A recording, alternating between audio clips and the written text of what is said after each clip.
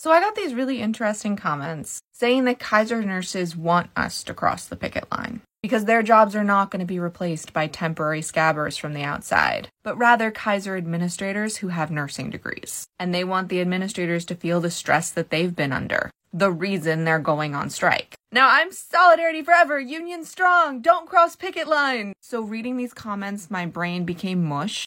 So I am inquiring if anyone else is a Kaiser nurse. Is this a consensus? Should I retract my statement saying that people should change their appointments? Do you want us to cross the picket line? Are we sure that the nurses are all going to be administrators? Are we sure the administrators still know how to be nurses? Will it be safe for patients to get care from them? If it's a consensus and the answer is yes to all these questions, I guess I'll make a post saying that. But I want to be sure before I do that. Because, like I said, that goes against my entire concept of what a strike is. Solidarity forever! The unions make us strong.